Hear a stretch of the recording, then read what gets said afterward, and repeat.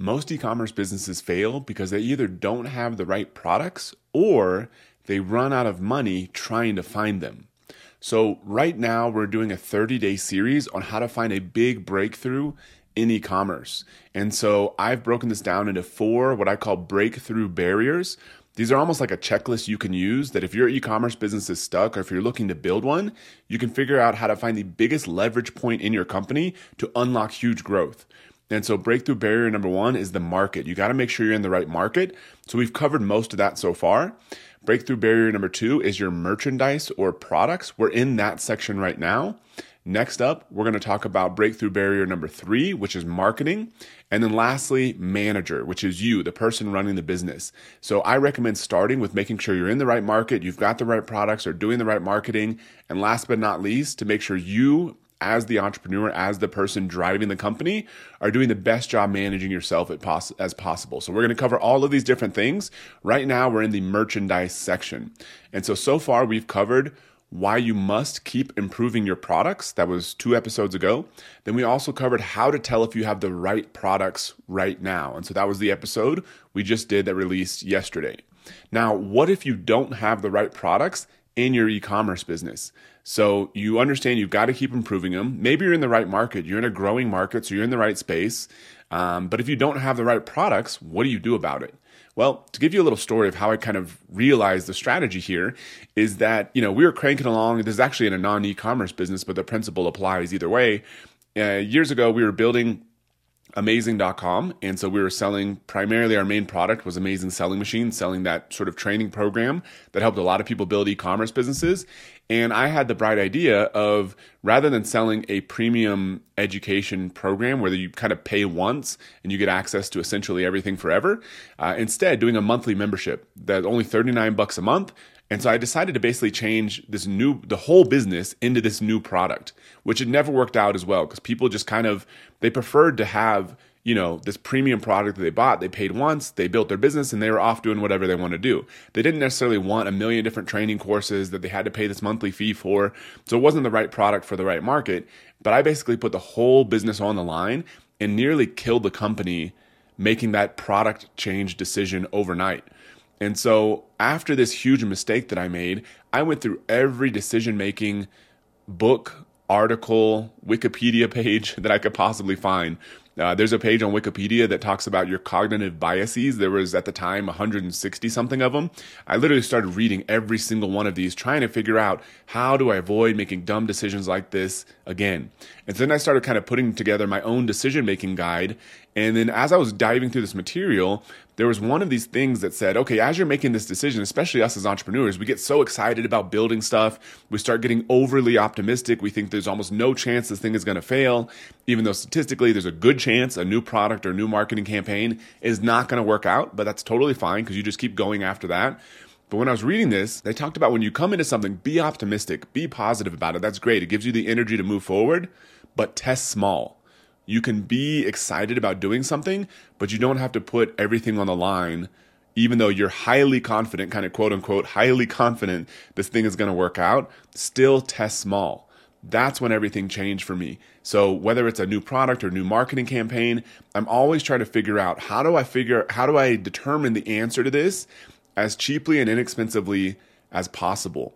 And so the framework for doing this, number 1, this is a huge tip. So testing small is the strategy, but as far as actually making that happen, one of the best ways to stack the odds of success in your favor is to not try to invent everything on your own. If you're inventing a new product, for example, still try to test small. But if you are okay selling almost anything, look at what's already selling well. Look at your competitors. Look at the products that they sell that you don't sell right now. If you're trying to find a new product that works and they have a product that's crushing it for them, just copy them. It's okay. Steve Jobs, one of the greatest most creative entrepreneurs in history, that the company now that he built is worth $3 trillion. He says he's always been shameless about copying other people. You don't have to copy their branding, take any of their trademark material, do any of that kind of stuff that would get you in legal issues. But if they have a product that's in your category, that's not protected by any patents or anything, that you can copy, do that. That's a good starting point for your business. Then number 2, test with as little money as possible. And so If you can find the answer to whether this product is going to work for $1,000 rather than $100,000, choose the cheaper option. You can always get more inventory later. The biggest mistake you can make is overcommitting, and all you're doing is trying to find out, do people actually want this product? Because as many products as I've tried to sell, as many marketing campaigns as I've tried to run, I never know what's going to happen with a new product until I put it out there and try to actually sell it. That's what really lets you know if you're onto something. So test with as little money as possible. Third, double down on stuff that works. So if you find a product that's working and you run out of inventory, fantastic. Buy more inventory. Slowly scale up from there. And then 4, if it doesn't work, perfect. Cut it out. Then that small bet that you placed didn't pan out, and that lets you have the money to invest in more bets. The more bets you can place, the more likely you're to hit a big winner. But if you blow all of your budget on one single test or one single product, and if that doesn't work, you're out of business, chances are you're probably going to be out of business. So then step number 1, clone others if possible. See what's working for other people and do that. Number 2, test with as little money as possible. Number 3, double down on the things that work.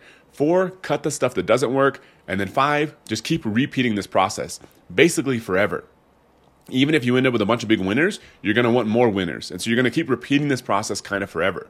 So today with our e-commerce business, LifeBoost, we will still test as small as possible with every new product that we release. Our goal is to not have to spend more than about $5,000 to launch a new product. If it costs more than that for us to launch a new product, it's probably too risky. And we do, about $40 million a year in sales right now. We still want to play small tests when it comes to adding new products.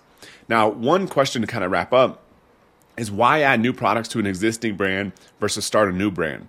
The reason is because it's way more efficient. If you have an existing brand and you're like, okay, I want to try out this new product, you can sell anything you want. But some cases, if it's a complete deviation from your current brand, then you're probably going to have to create new brand assets, new logo, new social media, new email accounts, new website, all that kind of stuff that takes a lot of time and effort just to find out if a new product works. But if you've gone through this process with us in this 30-day series and you've already found that you're in a good market, well, if you're in a good market, then you don't necessarily need to jump into a new market. You just need to find a better product within that market. And so it's going to be way more efficient if you expand your existing brand that you've already put a lot of time and effort into versus trying to come up with a completely new product in a completely new market that doesn't fit your brand at all. So when in doubt, try to stick within your existing brand and expand from there.